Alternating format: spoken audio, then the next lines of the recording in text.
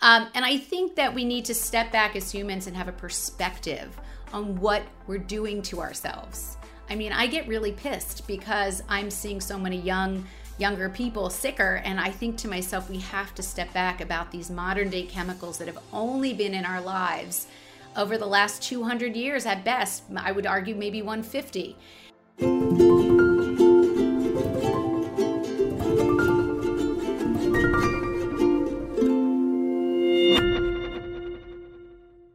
Well, hello everyone. I'm Dr. David Perlmutter. Welcome again to the Empowering Neurologist.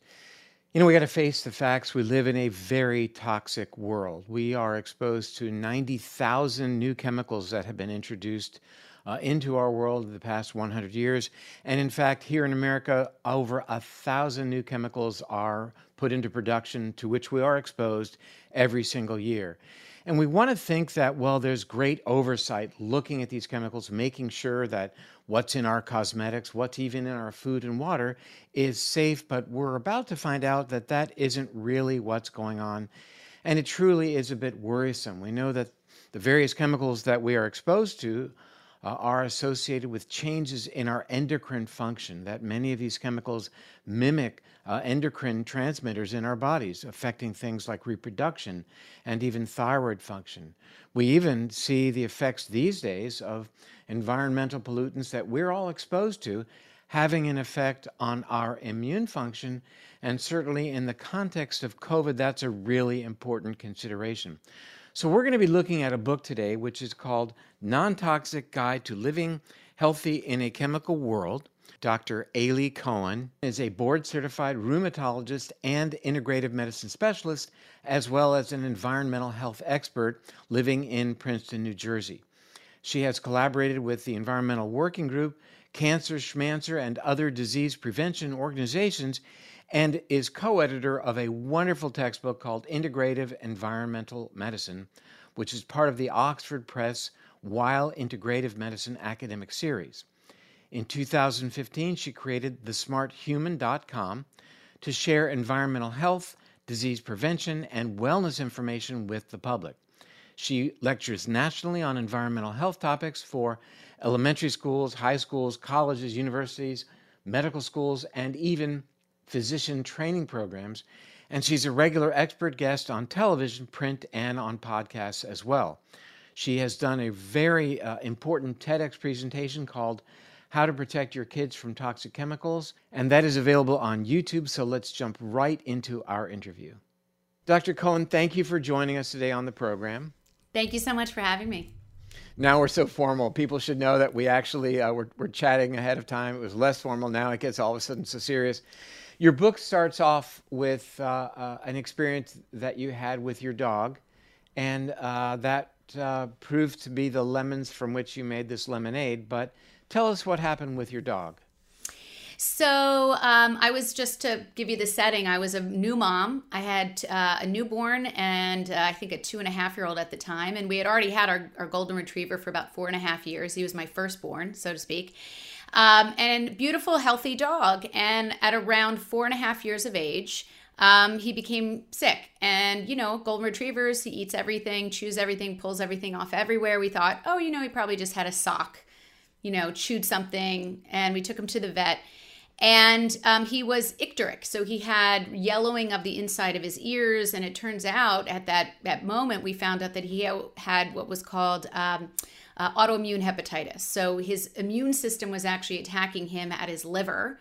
And we really didn't understand or know this. We didn't even know dogs could get this kind of diagnosis. We know in humans, of course. And I'm an autoimmune disease doctor, so the ironies really run deep in this situation. And we ended up taking care of him for about 6 months using all the human immune system suppressing medications. And he eventually succumbed to his illness, but it was just an eye-opening and heartbreaking entree into the world of environmental health, because I was, you know, at the time knew nothing about chemicals, nothing. I was eating Cheese Whiz, Oreos. I mean, I was just really not really into the idea that environment affects human health or pet health. And so that was really the entree into understanding that there can be exposures that can turn the immune system, trigger the immune system onto itself. And here you are acting as a rheumatologist, dealing with autoimmune conditions in humans, and basically working to treat the smoke, not the fire. I mean, let me characterize it as you were doing your best to calm the immune system down, but had not yet realized that we should, or it might be worthwhile to consider what might be compromising the immune system in the first place. So that was a real eye opener for you. Yeah, but it was interesting because having had the training in autoimmune disease up until that point, it was kind of putting together this background of information of why am I also seeing so many new autoimmune disease patients? Why are they coming in younger? Why are they coming in with less family history that you would expect for a diagnosis of some type of autoimmune disease? So all these kind of training background information kind of was colliding at once. And I think that's why I was particularly intrigued about this particular situation with my dog. As it so often happens, I will tell you a brief story that both of our Wheaton Terriers died of large cancerous tumors. And we realized that the park where we were taking them for a walk was really quite toxic. And we puzzled over it as well. What is it about a dog?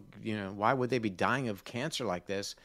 And it was very challenging. I mean, I think back to reading your book that you were actually tapping the ascites fluid. You were drawing fluid out of the abdomen around the liver to keep your dog alive at one point. Yeah, well, my husband and I are both, I mean, I'm obviously a physician, but my husband's a physician also. And, there's not enough of I would say, an establishment around helping animals at this chronic stage, similar to humans in many regards. And we really wanted to make him comfortable and extend his life out in the most comfortable way, the way you'd think of your favorite relative or best friend.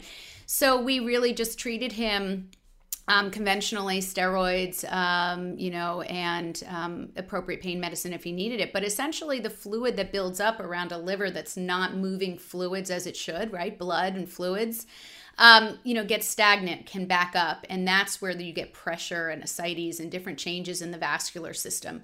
It's just plumbing, really. And so what we did was, the vet, who was very, warm with us and really was just heartbroken with us, he taught us with the ultrasound. He put an X on the belly with, a marker. And at night, after we put our babies to sleep, we'd go into the kitchen and we'd literally stick a long needle in, sterile needle, and we'd draw off, upwards of a gallon of fluid off of this baby's, belly. And it would relieve him and he'd be much more comfortable. And we just kind of waited out to see how far we would go with this to, not leave him in any discomfort. So that tragic experience for you, really the bright side is it led you to realize that so many things in the environment, I think it was his play toy that you became suspect of and other things, the flea and tick stuff that you were putting on the back of his neck that we were all told is a good thing to do. What is so compelling about the first part of your book is the incredible number of chemicals that are in our environment to which we are exposed daily. But beyond that, the virtual complete lack of regulation. So tell us about how you discovered that and what it was like when you finally had that moment where you said, my gosh, there's no regulation of these. Because we all assume when you buy a product, well, I'm sure some administration has looked at it, made sure that it's safe for me to use on when I shampoo my hair or lotion for my skin or sunscreen. But the reality is that's not happening, is it? No, and I think what was really heartbreaking, in addition to making me angry, was that I had never learned any of this information in medical school, high school, medical school, college, pre-med classes, residency, even in practice for, at that point, about 10 years. And, I really, because I had not learned it, similar to integrative medicine and functional medicine thoughts and practices, when you haven't learned it from teachers you respect and in environments that you respect, you sort of don't believe that it exists or it's real, or, that there's other tools out there. So when I was, trying to think about his food and whether or not his food might have been contaminated to make him sick, or the flea and tick collar that we would drip on the back of his neck because we were told to, We live on a farm in New Jersey, and so we have glyphosate sprayed literally outside our back door. I mean, this is what I'm also currently battling. And when you think about all those different types of exposures that he's around, even our children are around, if you think about it, it called into question, is there something wrong with this? And as I started looking up whether or not pesticides could cause autoimmune hepatitis, or plastics and plasticizer chemicals, like the toy that he always had in his mouth. I mean, this was unusual how often he kept it in his mouth. It started to peel away these questions.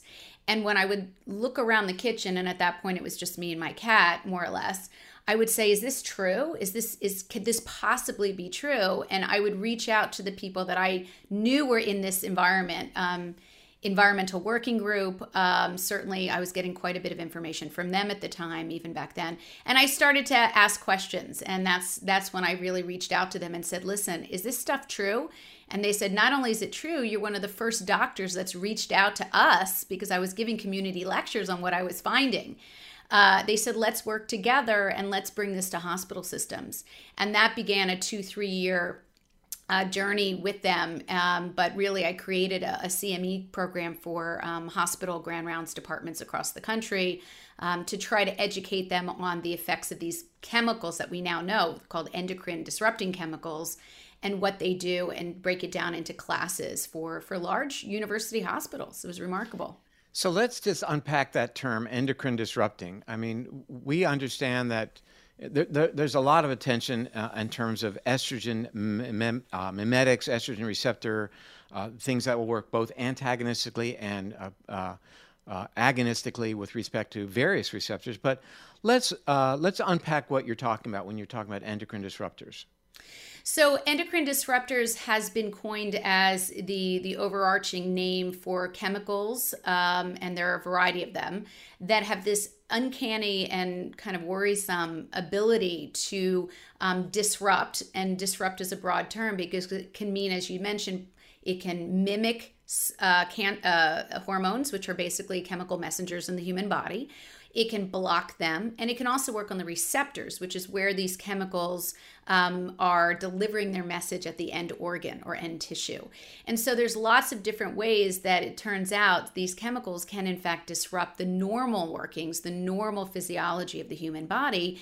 But we're talking very, very, very low doses, the way hormones work, because over evolution, through millions of years of evolution, we've conserved energy as human beings, and we have hormones that message very important physiology through very small amounts. And that's exactly what these chemicals have the capability, and different chemicals have different capability, but the evidence is robust. It's international. The World Health Organization has a 4-inch thick paper basically describing this global onslaught of chemicals and how it's affecting endocrine disruption. And of course, the American Academy of Pediatrics, the Endocrine Society, the American College of Reproductive Medicine all have their position statements. So this is a real topic that has gained a lot of traction, especially over the last 5 years, 5 to 10 years. Well, certainly in the spotlight has been bisphenol A, which has gained widespread use in terms of a lining material for food products, of all things, acting as an endocrine disruptor. Developed way back in 1936, and yet the United States was the last, I think, of the developed countries to ban bisphenol A. So there's a lot of lobbying and politics that seems to be involved here. Well, actually, bisphenol A, interestingly enough, my co-author, Dr. Frederick Bomsal, for 2 books, the textbook that we wrote in 2017 called Integrative Environmental Medicine, and also now this consumer book that we partnered on. He's really, and I will give him, a shout out, because this is an unsung hero. This is a clinician, a researcher who was largely responsible from his research and his colleagues' research of removing bisphenol A, which you're talking about, from baby bottles in 2012. Now, if it was harmful enough and the data was robust enough to remove it, which is a very difficult thing to do in the United States in manufacturing. We've only had 5 chemicals in total removed from the U.S. market since I want to hold you 1976. right there. We need to just state that again. That of the 90,000 that have been introduced in the past century, how many have been banned? 5. I don't want to say it again, but it's quite a ratio, isn't it? It's remarkable. I mean, Europe does a much more rigorous job of vetting their chemicals before they go into products that we all use. But the United States favors manufacturing, favors free market system, proprietary combinations for fragrance and perfume. But BPA, was one of the, along with lead, is maybe the public health triumphs. We've only had a few, but lead being taken out of our society through gasoline and paint, for instance, was a huge, public health, triumph. BPA was taken out of just baby bottles, plastic baby bottles, and it was not taken out of literally thousands of other products, including, as you said, canned foods and drinks, all of them, even organic foods and organic drinks. It's in the lining of the metal cans to protect the food or drink from the outside container. That's a great word, to protect the food while it's Yes. being exposed to this Yes. powerful endocrine disruptive chemical. But let's continue. Yeah, so BPA has this, it was one of the first formal endocrine disruptors to be identified. It was identified almost haphazardly in one of the studies that was used to looking for other things, and then it turns out the contamination was coming from the plastic mouse water feeder. So that's an interesting story in and of itself, how it skewed the data. And they said, well, what's changing the data and making more estrogen in the feed, or changing and it was turned out to be the plastic feeder for the fish, for the mice. But what happened was, this BPA was originally, as you mentioned, discovered in 1936, and it was found to be an endocrine disruptor back then. It was going to be used for, for medications, believe it or not. But it was then also found to create this epoxy resin. When the molecules were put together, it became a kind of a hard substance that was clear, so it could be used for bare aspirin bottles and a variety of clear plastics. And so it kind of veered towards that production. It is now one of the most it's the highest production volume industrial chemical, essentially worldwide. And it's somewhere in the range of 40 billion pounds per year are produced. And it's in a variety of products, not just canned foods, but it also sets ink on tickets, like airplane tickets, parking tickets, most receipts. And so it is on the surface. And so, to your point, how do you, or I guess towards the end of this discussion, we'll talk about some really practical activities to reduce exposures, because you can get dermal skin exposure of BPA through receipts, is really don't take a receipt if you can avoid it. Fold the receipts, because the top printing and ink, put it in an envelope, wash your hands. And if you work in an industry that handles quite a bit of receipts, you want to make sure you either, put Band-Aids on your fingertips, or wash your hands regularly. So, some may say, oh, that's silly. Where's the evidence? And I think in the context of that statement or question, we have to understand that in America, things are okay until they're found to be threatening. And we would think, oh my gosh, everything is tested before it's unleashed upon the public, but that's wishful thinking. That is, what goes on in other countries. But in America, it's innocent until proven guilty, right? So there's no vetting process when new chemicals are unleashed upon the public until such time as there's an outcry or evidence that there's harm and a threat. Yeah, and what's interesting is if you look at, the first chapter of our book was really, in fact, Dr. Vom Saul's, a lot of his work fighting on Capitol Hill and working through the legislative process with his data. But essentially, we've had multiple opportunities in U.S. history regulation to really start to put an end to this exposure of chemicals, and at least require them to be tested before they go into all of our products that we enjoy. 1938, 1958, 1976 was TSCA, the Toxic Substance Control Act, and then it was reversed even in 2016 to make it even harder to really test these chemicals. So we essentially grandfathered in over 82,000 chemicals in 1976, and 2016 we really don't require any to be tested either. So it is up to the consumer, it's up to the patient, it's up to us as family members to really empower ourselves with good information to reduce those exposures. Not that this is the end of our time together, but I think probably the most important take-home message would be that there's nobody really looking out for you in terms of what you're exposed to, that this is something you have to do for yourself. That if you're expecting there to be governmental oversight in terms of what is safe and what is threatening, it's just not there. I mean, I'm not trying to be, too aggressive here, but the reality is that there is virtually no oversight in terms of this multitude of chemicals that are perfectly legitimate and legal in terms of being used in manufacturing and to which we are exposed every single day. Absolutely. And to your point where you were discussing whether or not things could be taken off the market, not only, for instance, is BPA, was that taken out in baby bottles, it was replaced by BPS, BPSIP, BPFB. There's a variety of bisphenol compounds that are incredibly similar and in fact may actually, as we're seeing now from the data, cause more endocrine disruption issues. And so what they do is they can take out something like a BPA because they're required to, but then they can actually add in all of these regrettable substitutions, which is what they're called, because it's whack-a-mole. We're chasing after these chemicals after they're unleashed onto the public. And believe it or not, if there's a product that has a problem, we've heard about shampoos that make hair fall out. That was a big story. It is only required it is not required by the U.S. government to remove them from the shelves or from the market. It's actually up to the manufacturers to do it voluntarily. Which is absurd. Emptor. Yeah. So it even lines intravenous tubing, that plastic tubing that we use when we start an IV and run it into somebody. That's got bisphenol in it, doesn't it?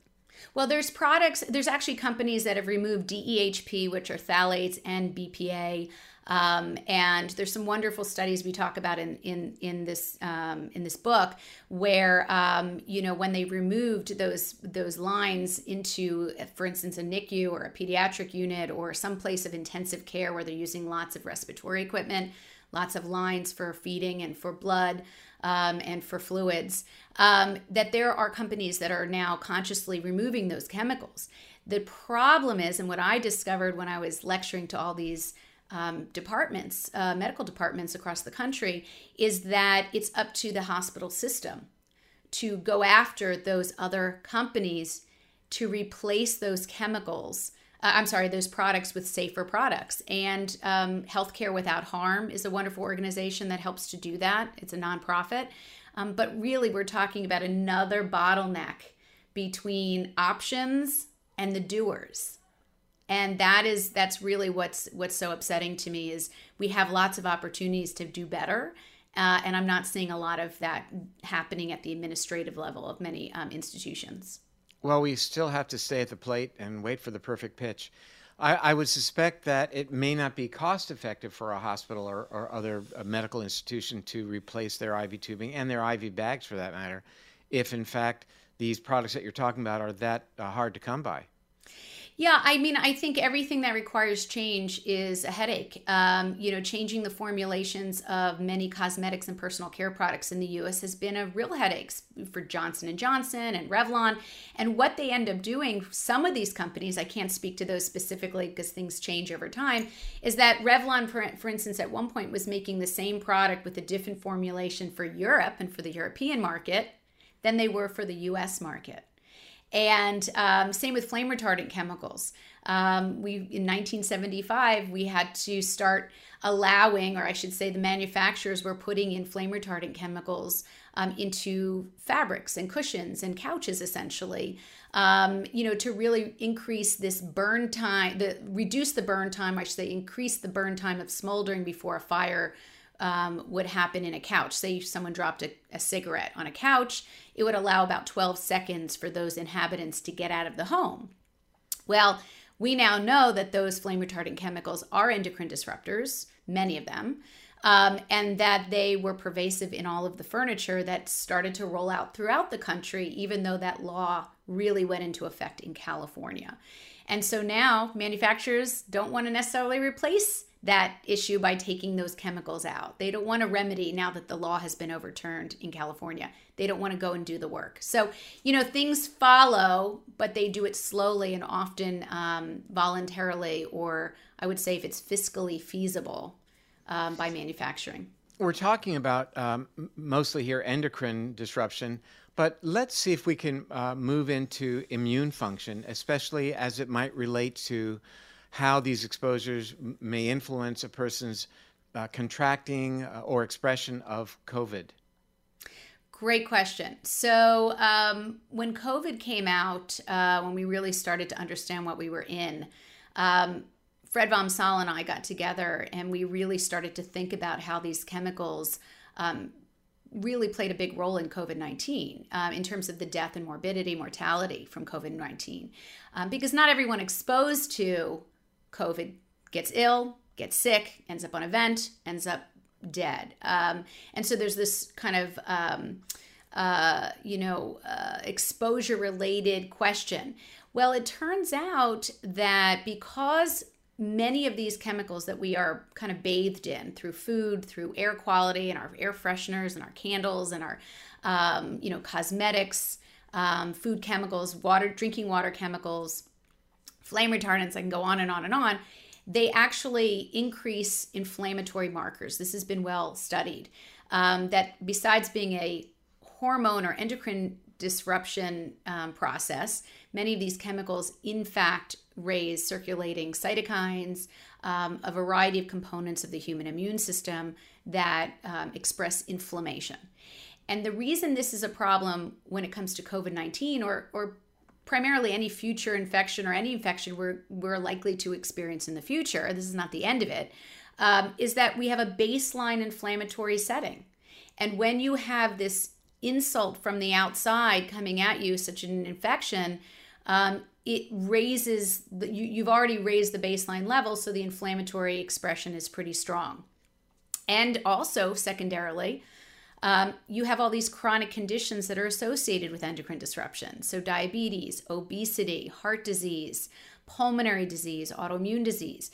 And so those are implicated, those chemicals are implicated in those chronic health conditions. So you can see that this is almost like a cascade or a crescendo of inflammation when in fact the body sees an inflammatory insult.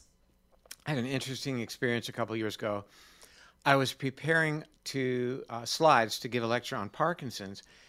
And in one of the experiments that I was talking about, the researchers used a particular chemical to induce Parkinson's in baboons. As soon as they gave them this chemical, they would get Parkinson's. So I wanted to learn a little bit more about this chemical. So I Googled it, and the first thing that popped up was an ad for it on Amazon. And it was a type of stuff that you put on your vegetable garden to kill insects. That was the same drug that was being used in the experimental laboratory to create Parkinson's, and now that it was marketed as something to put on the food that you eat. I thought that was kind of interesting. Man is the only animal who will befoul his own nest, a sure sign of madness. Let's transition to one other important toxic exposure that we have, and that's perchlorate. Mm-hmm. And let's talk about that in relation to thyroid. Yeah, this is fascinating. And a lot of this work and outcry comes even from a colleague, Maricel Maffini, who works with food additives, and she did a wonderful chapter in our textbook. Perchlorate is an allowable food wash. Let's start with that. The U.S. allows many, many chemicals in the food processing system. So it's not just food chemicals that I want people to be aware of, especially when they read the food chapter in this book. I want people to understand that there's a history of that food before it even gets to your shelf or even gets to your plate.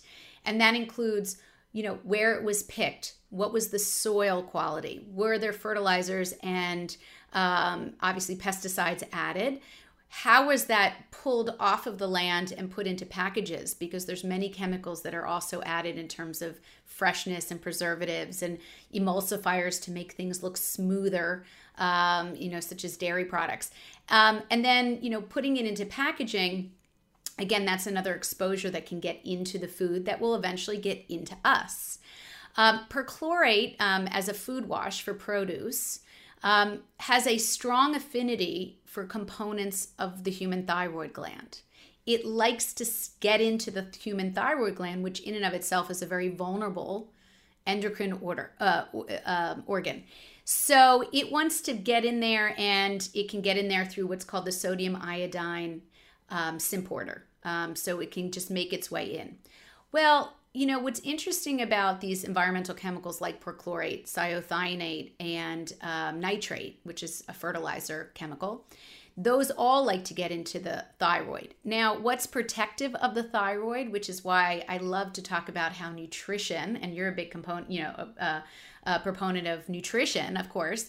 I'm glad I'm not a component of nutrition. That would not be a good thing. No, you're a proponent. Is that nutrition is remarkably, if it's done well and it's compatible with human evolution and what our bodies are used to, such as iodine, which is part of our diet for millions of years, from fish, from cranberries and different small fruits, from nuts, from navy beans. Iodine loves to sit in the thyroid. It's supposed to sit in the thyroid. It protects the thyroid in the same little spots that perchlorate, cythionate, and nitrate like to get into. So it's a very simple fix in many ways, is that if we can get our nutrition really up to snuff, we are doing ourselves a big favor in prevention of environmental exposure problems, thyroid disease, hyper, and autoimmune thyroid conditions like Hashimoto's. Well, I mean, you have to consider that in our hundreds of thousands of years of evolution, our physiology worked really well in response to the environmental challenges that it experienced. Suddenly, in the blink of an eye, we're challenging our bodies with things for which it is absolutely ill-equipped. It is not equipped. So when various chemicals compete into pathways that are already established for bringing various chemicals in, how do we deal with that? And I think, one of the detoxification issues that you talk about quite extensively in the book is obviously liver hepatic detoxification, phase 1 and phase 2. And you talk about how we can actually enhance that ability by making certain food choices. So maybe you can walk us through that. Yeah, I mean, I'm a big lover of anthropology. I studied it in college. It's been part of my whole medical training in my mind, and all the courses I try to take from extracurricular, of course. They're not part of medical school training, unfortunately. And I think that we need to step back as humans and have a perspective on what we're doing to ourselves. I mean, I get really pissed because I'm seeing so many younger people sicker, and I think to myself, we have to step back about these modern day chemicals that have only been in our lives over the last 200 years at best. I would argue maybe 150. And yet we've evolved millions of years to manage nutrition properly and to detox the body through just very helpful, normal physiology like exercise and sweating. We have this wonderful sweat process. We have a lymphatic system that helps remove many chemicals from our body and pushes towards waste. We have kidneys, we have liver, function. And so what I wanted to do, really, I was very curious to understand how what we can do proactively in terms of what we eat can help our body do what it's yearning to do, which is to clean up and heal itself. And so I really wanted to emphasize how sweating, whether it's through exercise or with my patients who can't necessarily move that quickly, because of their arthritis of sorts, they can go into a sauna, conventional sauna, raise their temperature, assuming their heart can handle it, and they've been okayed from that perspective.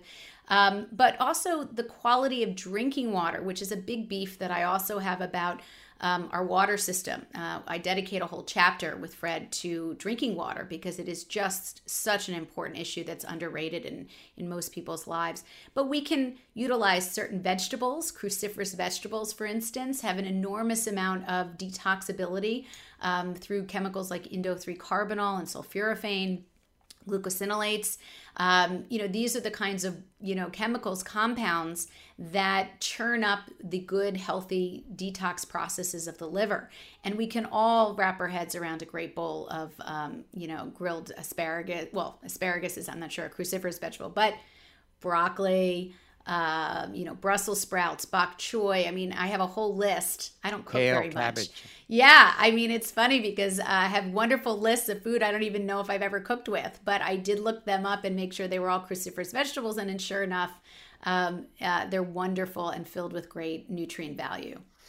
Yeah, I mean, I think of what you've mentioned, sulforaphane is really getting a lot of attention. It turns out that while the precursors are available, various precursors to create these helpful chemicals in a lot of the cruciferous vegetables, looks like broccoli is really the one where we get the precursor from which we then, the glucoraphanin, from which we then, under the influence of a specific enzyme, myrosinase, are able then to produce specifically sulforaphane, which, as you mentioned, is a key player in detoxification, amplifying a lot of the aspects of detoxification through activation of a pathway, the NRF2 pathway, et cetera. But I think that, if a person's really wanting to amp up their detox protocol, you mentioned sauna, and again, sulforaphane, I would say broccoli sprouts would be a really high on the list of the things that I would recommend. Chewing them,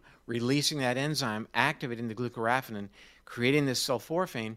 Interesting that we now recognize that even eating broccoli allows you to make sulforaphane because we have bacteria in the gut that actually do contain and manufacture the myrosinase enzyme to then go ahead and allow us to even create sulforaphane in the gut. So yet another plug for keeping your gut bacteria healthy and happy. Let me get to the sauna. I mentioned the sauna because it's good to sweat, obviously. It's a great way to get rid of stuff. And yet we are convinced that we need to be applying antiperspirants to our underarms day in and day out. You specifically call that out in your book as generally being something to avoid. Yeah, and in fact, the literature is in terms of, for instance, breast cancer risk and many of the chemicals that we put directly under our armpits. The literature is not as strong as I would like to say, in terms of there's no such thing as really a cause and effect in environmental health because there's so many confounding issues. Is it lifestyle? Is it diet? Is it lack of exercise? Is it processed food? So it can't all be to blame in terms of breast cancer risk in terms of deodorant. But deodorant and antiperspirants are very different. And I wanted to call that out because antiperspirants are often, and most of the products in the market, are made with a very teeny tiny molecules of aluminum. And what they do is they actually, when you put them on your armpits, they actually get absorbed into the sweat glands, and that's where the sweat stays. So it's an osmotic effect where water follows solute, or water follows aluminum, so to speak. And it would stay on the inside of your skin, just under the surface level. And that's what keeps people dry, which is often what people want. But what that also raises the question of, is that aluminum, which is so readily transferable throughout the body, is that a risk for breast cancer and other maybe neurodegenerative disease and other types of chronic illnesses? And is it something that we can quickly switch out? And that is really, again, the basis of the book is we can make simple swaps based on what's called the precautionary principle. And even if the data isn't overwhelming, but it's suggestive, we can make simple swaps because it just makes good sound sense to put a different type of topical deodorant, not antiperspirant, which is against sweating, but deodorant really is more about letting yourself be maybe a little bit more wet or moist under your armpits, but certainly far fewer chemicals that could potentially cause harm in your body. And I encourage people to switch to deodorant, especially women. There's a lot in the book about breast cancer risk and breast cancer findings in terms of cosmetics and personal care products, but it's a simple swap, and there's easy ways to look the safer brands up, as we give in the book. And really, it's just, again, a precautionary principle means it just makes sense to make those swaps if it doesn't cost any more money or any more energy. That's the goal of this book. You bring up a very good point, and that is your book serves as a terrific resource. People are scratching their heads. Okay, what should I use instead of blank? And the type of utensils in the kitchen, how I get my food, deodorants versus antiperspirants, etc. And you are really heavy on the resources, giving people the tools then to make these changes. Um, you have a section dedicated to travel, which I was very happy to see, although a lot of us aren't doing a lot of that right now. Right. But that said, for many of us who are really trying to be circumspect in terms of our lifestyle choices, travel presents challenges because of food and environment. So maybe a brief overview on some tips for traveling. Yeah, what I kind of did when I was going through writing and setting up the outline for this book. This was really a book 9 years in the making. And it was really a journey from the first time I heard that chemicals were not tested before they go into the products I put on my skin or my kids' skin or my pet food, all the way to where I feel like I'm starting to get a handle on really how to go about this big picture problem. And so I wanted to kind of write the book as if it was given to me 9 years ago when I needed it. Assuming that people that are picking up this book really have no idea that there even is a problem. And there is any health risks to what we use day to day. And so one of the aspects, was just walking through life now with sort of, chemical precautionary glasses, where everything I do now almost sparks, an interest, a concern. Well, what about that soccer turf may be a problem for my children because they're on it 3 times a week with practice and on tournaments on weekends.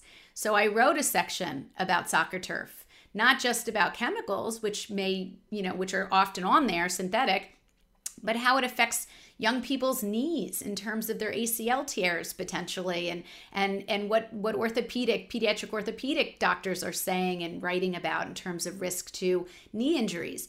I'm a drinker of beer. I like alcohol, not so much wine, but I like a good beer. And I wanted to incorporate the things that interest me into the book. And how to choose a better, healthier, maybe safer, less toxic alcohol drink if you want to. And when it comes to travel, of course, we're not traveling as much, but we're going to probably get back into it, hopefully safely. There's a lot of ironies about our travel that are interesting to me. Drinking water on airplanes was a really interesting thing to discover in terms of the poor, if not absent, regulatory oversight of drinking water you receive when you go on an airplane. And so that the studies that we talked about were pretty recent, and they tested water in different airline companies and discussed how the water in the bathrooms, how dirty they can be and how they're not really changed out, and they just load up chlorine in there once a month, more or less. And how when you fly, you should really consider, the bottled water if you are not taking your own, because the water in the coffee and the tea that's served is often the water that was used in the bathroom water. So, it's, I urge people to read, the section in more detail, because I don't think I'm doing it justice right now. But the idea No, I mean, is, you're bringing up some very, very important points. And I think that we just have to double down on our efforts to be that strange individual who carries his food along and water along when it's allowed. And we only go around once, I believe, and you got to do the best you can. I think that you mentioned something about your kids on the soccer field, and from my perspective, I think among the highest rates of ALS or Lou Gehrig's disease are seen in professional soccer players in Europe, and also golfers and golf caddies. So one wonders what is being sprayed on the soccer field, what is being sprayed on the greens, etc., that may be associated with that, and breast cancer as well, for that matter. I mean, women professional golfers have an exceedingly high risk rate for breast cancer. So something definitely to think about. Well, let me say thank you for being with us today, and thank you for putting this book together, as well as working with Dr. Von Saal. You were actually, I think, gifted by having the opportunity to have him as your co-author. That's for sure. yeah, I am very clear on that. This was a kismet of a lot of different fateful events in my life that brought me to this moment. And working with Dr. Vom Saal, who happens to be really a world-renowned researcher and biologist and reproductive biologist. I mean, he's just remarkable. And so, being that we're from different generations, he has grandchildren, I have young children. He's from the research world and the regulatory world, fighting those battles that no one hears about. And I'm a clinician on the front lines, managing the downstream, effects of many of these exposures. It was just a really nice kismet to put our worlds together and give the public something that I think, is a gift to our health. That's really what it is. It's prevention. It's a gift to, really trying to reduce all the illness that we're seeing. And I was an honor to be working with him. There's a great metaphor that you just hinted at, and that is the downstream effects.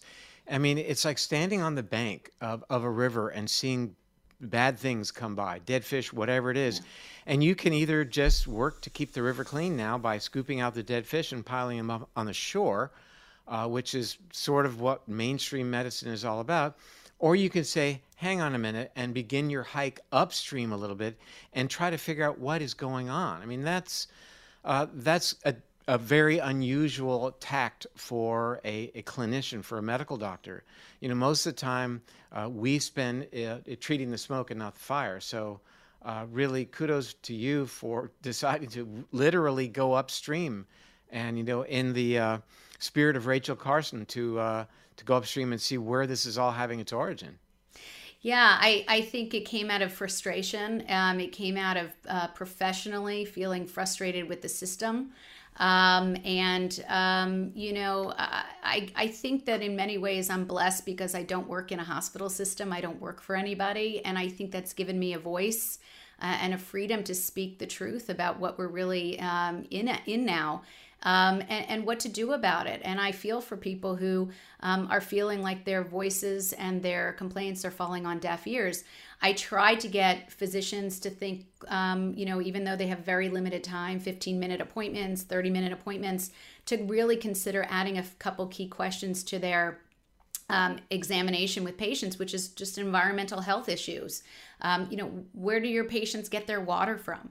Yeah, that's a key question. It's just a key question. Or how much of their diet is processed, and can you make a recommendation for frozen organics versus perhaps even fresh because it's cheaper and readily available at big box stores nationally. There are so many cost-effective hacks that are not limited socioeconomically or from a knowledge base. And that's really, we were aiming for 4th grade education and below, 8th grade education and below, to really get this into disproportionately areas where there is no access to organic fruits and vegetables. So it was an undertaking, but I think that we all need to kind of wake up, or else we're going to be dealing with these issues and copays and medications and side effects from medications downstream.